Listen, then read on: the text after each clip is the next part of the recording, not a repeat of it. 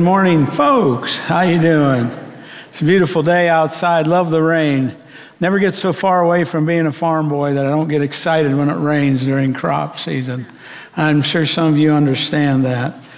God was good to me, though. Didn't make me grow up, didn't make me remain on the farm, particularly milking cows part. But anyhow, I want to welcome you all this morning. We're going to be studying Psalm 103 this morning, one of my very favorites in the whole Word of God.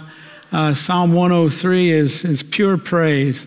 So hopefully I can set the tone for our rejoicing as we go through that this morning. If you have a Bible with you, why don't you open it up? And we're going to read this psalm together. If you don't have one, it's going to be projected onto the screen here.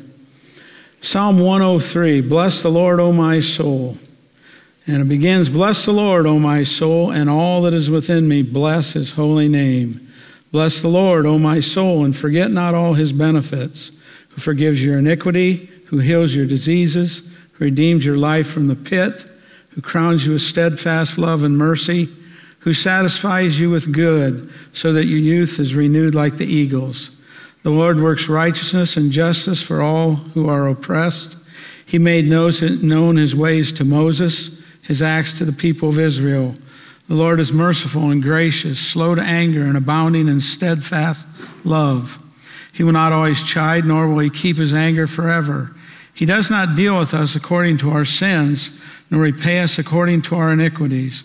For as high as the heavens are above the earth, so great is his steadfast love towards those who fear him. As far as the east is from the west, so far does he remove our transgressions from us. As a father shows compassion to his children, so the Lord shows compassion to those who fear him. He knows our frame and remembers that we are dust. As for man, his days are like grass. He flourishes like a flower of the field. The wind passes over it, and it is gone, and its place knows it no more. But the steadfast love of the Lord is from everlasting to everlasting on those who fear him, and his righteousness to his children's children. To those who keep his covenant and remember to do his commandments. The Lord has established his throne in the heavens, and his kingdom rules over all. Bless the Lord, O ye his angels, you mighty ones who do his word, obeying the voice of the Lord. Bless the Lord, all his hosts, his ministers, to do his will. Bless the Lord, all his works, in all places of his dominion. Bless the Lord, O my soul. Well, as I mentioned just briefly there, Psalm 103 is pure praise. It's eternal praise. It's gospel praise. It's full of gospel truth. Psalm 103 has been said to be the precursor to the book of Romans in the New Testament. It's beautiful text for funerals of believers. For them, faith has become sight. And for those, it's a reminder of what lies ahead for believers in Jesus. Very comforting. Psalm 103 is pure worship. It's focused on one person, Yahweh. Now, those of you who read your Bibles as we went through that, you probably, maybe you didn't notice, but I want you to notice that Lord is capital R, capital L, capital O, capital R, capital D, all capitals. That is a key in your Bibles. It says it's referring to Yahweh, the personal covenant name of God. And the slides that I produced came from a Bible app on Bible Gateway. And didn't do that, but you will notice that in your in your Bibles. It's focusing on the I am, the eternal one, the self-existent one, the only uncaused cause in the universe. Remember, that was the name. He used that name when he introduced himself to Moses at the burning bush. In Exodus 3, verses 13 and 14, then Moses said to God, if I come to the people of Israel and say to them, the God of your fathers has sent me, and they ask, what is his name? What shall I say to them? God said to Moses, I am who I am. And he said, say this to the people of Israel, I am has sent me to you. So I am is the personal covenant name of God. If you remember back in John chapter 8 in the New Testament, there's a very interesting chapter there. Starts out with the woman taken in adultery. Then Jesus begins having a dispute with the Jewish religious leaders of the day. they're wondering where he came from, what authority he's doing what he's doing. They said he's a Samaritan, which was a terrible insult to him. And he said, we have Abraham as our father. He said, if Abraham is your father, you do the works of Abraham. You are of your father, the devil. That doesn't make for a very cordial conversation, and it got worse from there on. In John chapter 8, they said, we've got Abraham as our father. And Jesus said in verse 56, your father Abraham rejoiced that he would see my day. He saw it and was glad. Now this was thousands of years before. Jesus is saying that Abraham saw his day. Now they're thinking, come on. You're not yet 50 years old. Now he's 30. You'd think they could come closer than that. You're not yet 50. You've seen Abraham.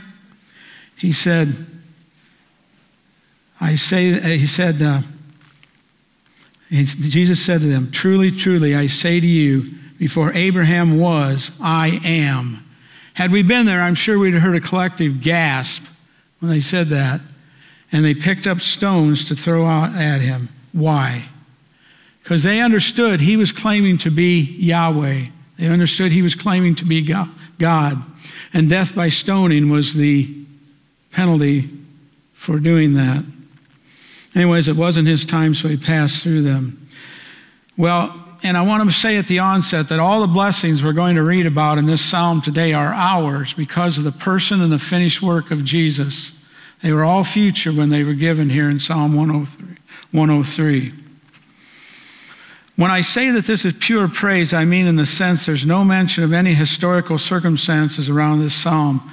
If you've read the Psalms, you know that they often have in the header, like Psalm 3, for example. It said it was written by David when his son Absalom was pursuing him to kill him. There's none of that in this. There's no mention of historical circumstances. It's pure praise. For the believer, this is to be our focus in life. And I'm going to really hammer that home today, so brace yourselves. For the believer, this is true north. There's no mention of enemies, famines, foes, threats. There's no requests, no complaints, no petition. Probably no pure outburst of praise exists in the entire Bible than Psalm 103. And it begins with a list of alls, and it ends with alls. It begins and ends with a very personal call to worship. The first line is, bless the Lord, O my soul. The last line, bless the Lord, O my soul. Listen, Psalm 103 is only for believers, to people who know him as their God, who know Jesus as Savior. And to those who, according to verses 13, 11, and 17, fear the Lord or hold him in awesome reverence, or in verse 18, to those who keep his covenant and remember to do his commandments. Now, King David was most likely the author, but we don't know that for sure. He's assumed to be. And some have said, well, it was King David in his old age. Again, that might be, but we can't be certain because it doesn't say. But I will say this, old age is the best time to praise the Lord. I know at age 71, I have the benefit of looking back and seeing things that I thought were a slight in my life, things that didn't go as I thought they would. Poor, pitiful me. But I can look back now and see how God was in that. He meant it to happen for my good. And I've lived long enough to see that. So when I praise the Lord, I do that with all that track record. So saying that David was the writer of this and in his old age, to me, makes a lot of sense. May very well be true. It's kind of like sometimes we do our time of prayer before church. We use the acrostic PRAY, P-R-A-Y, praise, repent, ask, and yield. In my old age, most nights, I probably don't get beyond praise. I'll wake up in the morning, hey, I didn't finish last night. Not that I don't have things to repent for, but there's so many things to praise God for. That's just the way it goes in my old age. And this psalm is a psalm of worship. It has three parts. The first is an internal call to worship. An internal call to worship. Bless the Lord, O my soul. It begins with a command to our own soul to speak to God in ways that honor and give him glory. This is where worship starts. Now listen, the cry in our soul, to our soul, is only as loud as our knowledge of God. It's only compelling as our holiness. Now think about that. How can we praise someone we don't know? Or how can we adequately praise someone we only know in part? How do we know God? Well, we know him through his word primarily. That's where he's revealed to us. So, if you'd like to know more about God, that's where you start, with his word. Another way you can do it is prayer. Another way you can do it is with fellowship with other people. But anyways, if you don't know God, you can only praise him to the extent that you know him. And you can, it's only compelling as your holiness, because if you got a bunch of sin in your life unrepented of, you're not going to want to praise God. You're going to want to stay away from God. You're going to want to hide. Okay, the purest form of worship happens, really, when it comes from our heart. I want you to notice there's no band here. There's no worship leader. There's no low lights. There's no special effects. This is true internal worship. And the best form of worship happens when the song is in our heart before it's in the room. It's how we are to live our lives. It gets very specific. Verse 7, bless the Lord, O my soul, and forget not his benefits. This is a command to my soul to note every benefit, every one.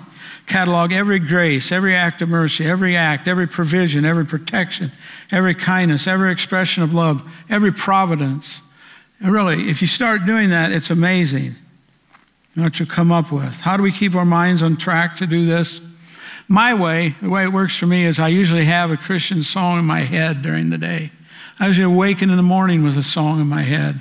Seems like that really stimulates me to think of things of God. I don't know what it is with you, but find something. Now, that's how we're to live our lives. It gets very specific. Bless the Lord, O my soul. And in verse 8 then, and later in verse 18 at the end it says, and remember to do his benefits. So the summary of this introduction is this. We won't know God and be able to adequately praise him unless we know him well. And we won't be able to praise him as well as we might otherwise if our life is full of sin. That's why repentance is important before we ask. So, I guess I mentioned having a song running through my head. I think of when I was a kid. Count your blessings, name them what? One by one. I saw a bunch of mouths room. Count your blessings, see what God has done. And it will surprise you what the Lord has done. Start doing it sometime. You'll be amazed in how many ways God has blessed you. So, in verse 18 at the end it says, and remember to do his benefits. So the summary of the introduction here is we remember his benefits and thank him. And remember to do his commandments because we love him and we are thankful. And with the idea, is this really too much to ask, given what God has done for us? And the answer is no, it certainly isn't. Now, beginning in verses 3 through 5, we're given a list of divine benefits. In verse 3, the first part, it says, who forgives all your iniquity or sins. Now, this is only possible because Jesus died on the cross. We're going to talk more about this later. God couldn't just say you're forgiven. There had to be a penalty paid, and Jesus did that on the cross. And then it goes on in verse 3b, and who heals all your diseases. Now, some say this refers to physical diseases, and it may, because there's a sense in which all healing comes from God, whether it's through his direct intervention or through the body's immune system, which he created. But I think a better application of this, healing our diseases, because that has to be at least as comprehensive as forgiving all our sins. And we all have illness because we're dying. All of us are dying at some way or another. We're aging. I think if he healed all our diseases, nothing would ever take us down. So I'm believing that this is really referring to diseases of the soul like pride, lust of the flesh, lust of the eyes, hatred, rebellion. And then verse 4a, who redeems your life from the pit. He's talking about our salvation, our redemption. Think of these benefits: forgiveness of sin, healing of our spiritual diseases, redemption of our life. This promises that one day we will all be resurrected to eternal glory in heaven. And then the end of verse 4 says, bless the Lord who crowns you with steadfast love and mercy. Kind of like a coronation. It's a kind of love that is unbroken, expressed in determined acts of the will by which God keeps his promises to those who belong to him. He is a pardoning God. He is a forgiving God. He makes a covenant with those who put their trust in him, and he will never break that covenant. And all this results in two more benefits. Verse 5, bless the Lord who satisfies you with good. The sanctified, blessed life is a satisfied life. In verse 5, so that your youth is renewed like the eagles. The eagle is always a symbol for strength and vitality. That's how it is. Satisfied life is wholesome and it's strong. It's nourished. It flourishes. So the first call to worship is internal, speaking to my heart, thanking him and praising him for all he's given me. So my life is just this one continuous, to one degree or another, expression of praise to God. And I think the closer you get to God, that will be as natural as breathing. If you find yourself not wanting to do that, not wanting to think about it, you probably have some sin in your life, or maybe you don't know Jesus as your Savior. Those are the two possibilities I would come up with. So then secondly, we have an external call to worship. First call is internal, then secondly, it's external. Well, I'm going to put this down. I got some real glare on this from my notes here. There. Oh, yes. It's a miracle. Okay. Now here the psalmist moves beyond speaking to his own heart and speaks of what God does for everyone who comes to him. In verse 11 it says in verse 7, he makes known his ways to Moses and his acts to the people of Israel. All the salvation promises were originally given to Moses, but they came to fruition, they came into being when Jesus died on the cross, when he was buried, and he rose again the third day when he finished his work. That's what really activated him. So, verse 6 then, the Lord works his righteousness and justice for all who are oppressed. Literally, Yahweh, or God, is always working total righteousness. He provides righteousness for those who are captive to sin, and his judgments are righteous. Have you ever just wondered this? Why didn't God just say, you're forgiven? He could have spared Jesus all the trouble, right? You ever wonder that? Come on, be honest. You have wondered that, haven't you? No, he couldn't. If God could not just say, you're forgiven, because then he would have been in violation of his own law. God said the soul that sins will die, and the wages of sin is death. So either we had to die, the sinners, or someone had to die in our place. That was Jesus. He was a perfect substitute. God laid all his sin on Jesus on the cross. And the last thing Jesus said was, it is finished. Into thy hands I commend my spirit.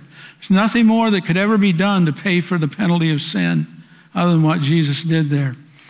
Now, there's something that very important that happens when we come to Jesus and accept him as our Savior. When we come to him repenting for sin and ask him to come into our life and make us new, God at that point instantly takes away all of our sin. And he does something else.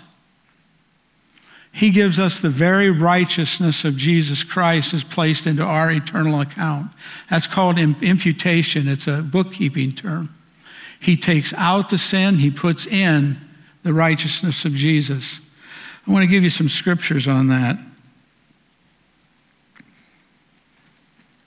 The first one is Romans chapter 3, verses 21 and 22. But now the righteousness of God, or it could be the righteousness from God, has been manifested apart from the law, although the law and the prophets bear witness to it. The righteousness of God through Jesus Christ to all who believe. There it is. When we believe, God takes our sin. He gives us the righteousness of Jesus. That's how he can accept us. That's how when he sees us in Christ. Even though we have ongoing sin in our life, Jesus paid for it. He sees us in Christ. The Apostle Paul affirmed that in Philippians chapter 3, verses 7 through 9. But whatever gain I had, I count as loss for the sake of Christ. Indeed, I count everything as loss because of the surpassing worth of knowing Jesus Christ, my Lord, Christ Jesus, my Lord. For his sake I have suffered the loss of all things and count them as rubbish, in order that I might gain Christ and be found in him. Now here it is, not having a righteousness of my own that comes from the law, or we would say from doing good deeds, from being a good person. It's not that, but the righteousness that comes from faith in Christ, the righteousness from God that depends on faith. That's the imputed righteousness I'm talking about. That's what saves us. That's how God can forgive us. Martin Luther called that the great exchange. We give him our sin, he gives us Christ's righteousness. We're now given another reason to bless the Lord. Verse 8, the Lord is merciful and gracious, slow to anger and abounding in steadfast love. Verse 9, he will not always chide, nor will he keep his anger forever. God does not perpetually find fault with us. See, when I was growing up, I was scared to death of God. Oh man, I did this, he's going to get me for that. In my early days as a Christian, I thought of that. I always worried about it. God's going to get me. He's going to get my loved ones. He's going to get someone I do something. He's going to punish Tammy, which might not be a bad idea sometimes. But he's going to get my grandkids. You know I'm kidding, don't you? Yeah. I used to worry about that all the time. I don't know how I read verse. Maybe I didn't read these verses. Lord is merciful and gracious, slow to anger, abounding in steadfast love. He will not always chide, nor will he keep his anger forever. And then in verse 10, we have one of the most precious verses, in my opinion, in all of Scripture. He does not deal with us according to our sins, nor repay us according to our iniquities. You realize if he did, we'd all be in hell. Every one of us. Doesn't matter, the best person in relative moral goodness here, apart from the saving work of Jesus, if we die, we will suffer in hell. Instead, he put our sins and iniquities on Jesus. Okay, Martin Luther called it the great exchange. John Calvin observed how wonderfully he blesses those he might justly destroy. His loving kindness, his covenant love, his committed love, his complete forgiveness of sin is so staggering that it requires illustrations of infinity here to describe them. Stay with me here. Verse 11, the first illustration. For as high as the heavens are above the earth, how high is that? Some years ago, NASA came out and said, we think we know how large the universe is. Here's their answer. If you go 186,000 miles a second for a year, that's a light year. 186,000 miles a second. You could reach the end of the known universe, according to the calculation by NASA, 225, not million, not billion, but trillion years. And think of it. Imagine we could do that. Do we go to the end, we peek through a curtain, see what's there? No. I mean, those are mind-boggling things. How vast is it? Trillion. Light years. Are you kidding me? So great is his steadfast love towards those who fear him. Feel unloved? It's foolish to do so, friends. That's how much God loves you. I know there's times we have things happen in life and we think, how can God love us? Well, that's where you get to the old guy thing, because I've lived long enough to see those very things that I thought were his lack of love were actually his direct love towards me. So will you. Maybe you've all lived long enough to see that too. He does another, as far as the east is from the west, so far as removed our transgressions from us. Okay, you start going east or start going west, let me know when you get there. It's infinite. It's never ending. Oh, I bet there are some of you here today that are so ashamed of some sin in your life, some things that you've done that you just can't let go of. Why? God's removed it from you as far as the east from the west. Christ died for it. He paid the penalty. I know some of you are suffering depression and things like that because of things in your past. If you brought them to Christ, you've been forgiven. Let it go. Let it go. Unless you want to praise God for doing it, that's great. But don't sit around, God, I don't know if you really love me or not. Yes, as far as is from the east is from the west, as far as the heavens are from the earth. Why such love? Why such infinite forgiveness? Verse 13. As a father shows compassion to his children, so the Lord shows compassion on those who fear him. He loves us because he's our Father. He knows us. He knows us intimately, and he still loves us. Don't think you're hiding anything from him. Oh, man, I don't want God to know this. He knows it, friends. Sorry. He knows it before it happens.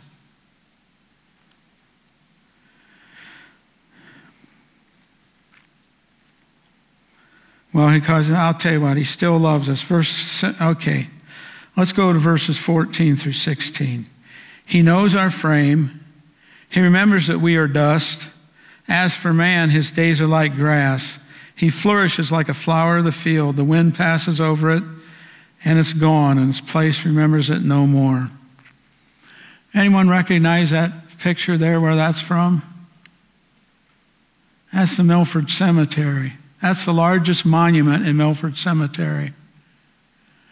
And I spend a lot of time in the cemetery, not because I'm ghoulish, because I find it peaceful. I like to go out there and walk and pray. And I've noticed so many people have died so long ago. The people who erected that monument, in memory of them, lived and died in the late 1800s.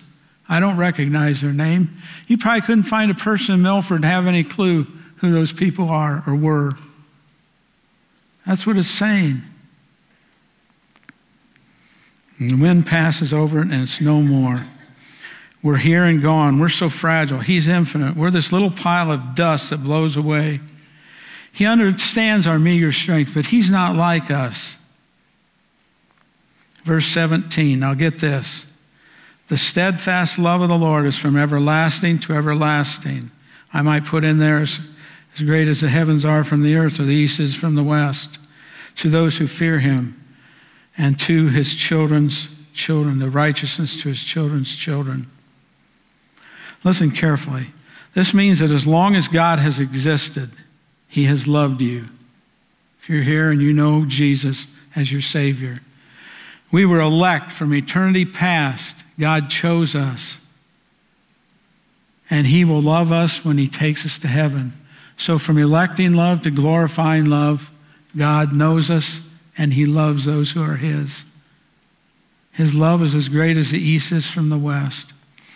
What I'm trying to get across here, friends, is I know I'm a pharmacist. I see people every day who are so miserable. And I really hate that when that happens to Christian people, because it's unnecessary. It doesn't have to be. That comes from Satan, not from God. The words are right here. The promises are here about the degree to which we're loved and cherished by God, far more than any mate can love us. I mean, it's 50 years. I've told people I've never known anyone, honestly, that I thought had a better marriage than me. But I tell you what, God loves you more than I do, Tama. He loves me more than you do, too. That's just the way it is. Please at least tell me you're understanding what I'm saying there. Whether you believe it or not, it's another thing. Okay. Do yourself a favor and believe it. Again, who does the Lord love? Those who worship him. True worshipers who are manifest in their truthfulness in their worship by, verse 21, verse 18, those who keep his covenant and remember to do his commandments. Those who are faithful and obedient. And you'll think, well, gee, I don't want to do all his commandments. But if you love him, if you're close to him, you understand him, you know him, that's as natural as breathing to want to please him. If the only reason we do good things for our wife or husband or those who we love in life is because we should, it's never going to be too sincere. We do it because we want to. We want to make them happy. Now listen, I think honestly, nothing more clearly demonstrates the remaining sin in our lives than the ease with which we forget such staggering love and blessing. And that's sad, but I think it's true. We've seen the internal call to worship and now an external call to worship. Lastly, we see a universal call to worship. Verse 23, the Lord has established his throne in the heavens and his kingdom rules over all. There's a king far greater than David, far greater than any other king, the king who is over all, Yahweh, the Lord, the great I am, the self-existent one, creator of all that is. The Lord, being Lord, includes all the angels of heaven. Verse 20, bless the Lord, O my soul. Bless the Lord, O you mighty angels, you mighty ones who do his word, obeying the voice of his word. See 4 characteristics of angels there. They're his, for one thing. They're mighty. They obey his word. And they are strong. They are obedient. They serve only him. They're forever worshiping Yahweh, something we will do when we are glorified in heaven. Verse 21, the psalmist reaches beyond the angels and says, bless the Lord, all his hosts, his ministers who do his will, who are the hosts of heaven. According to Deuteronomy 4:19, the hosts of heaven are the sun, the moon, and the stars. So the angels, the heavenly hosts, are called to worship Yahweh. Combining this with verse 22, bless the Lord, all his works, all his places of dominion. And we see the psalmist is calling on the entire universe to praise the Lord. So creation is called to praise the Lord. It is first internal, then external, then universal. Now, the last 5 verses there, 3 verses. See 4 bless the Lords. I want to read that together. I want you guys to do bless the Lord each time, and then I'll read it. So you ready? You got this? Tough assignment. See bless the Lord, you read that. Okay, go. Bless the Lord. O you, his angels, you mighty ones who do his word, obeying the voice of his word. Bless the Lord. All his hosts, his ministers who do his will. Bless the Lord. All his works, all places of his dominion. Bless the Lord. O my soul. Man, now this was a great psalm, wasn't it? And I'm wondering here, friends, where are you with God? I hope everyone here is a born-again believer in Jesus. But if you aren't or you're not sure, why not? I mean, you've seen all his goodness. You've seen his majesty. You've seen his power. You know, one day you will have to stand before him, give an account of your life. The only right answer is, I'm here because I believed in Jesus. I've trusted your Son. And if you're here and you are a Christian, why the long face? I know there's people who have experienced things that I've never even dreamt of. Sad, harmful, brutal disappointments. But somehow we have to balance that with the love of God and who he is. And knowing that whatever speck of time this life is in a timeline of eternity, we will in fact spend an eternity in heaven where all that's gone. There's reason for everyone to rejoice in God. And I think if we would really try doing that, we would be a much healthier family. We'd be much healthier homes. And I know we'd be a much healthier church. You imagine what we'd be as a community, or as a nation, or as a world. So if you're here and you know Jesus as your Savior, try rejoicing, try counting your blessings, try thanking him. Go off defense and go on offense. Just see how much you can thank him. Because it will surprise you what the Lord has done. Count your blessings, name them one by one. Okay, let's all rise for prayer.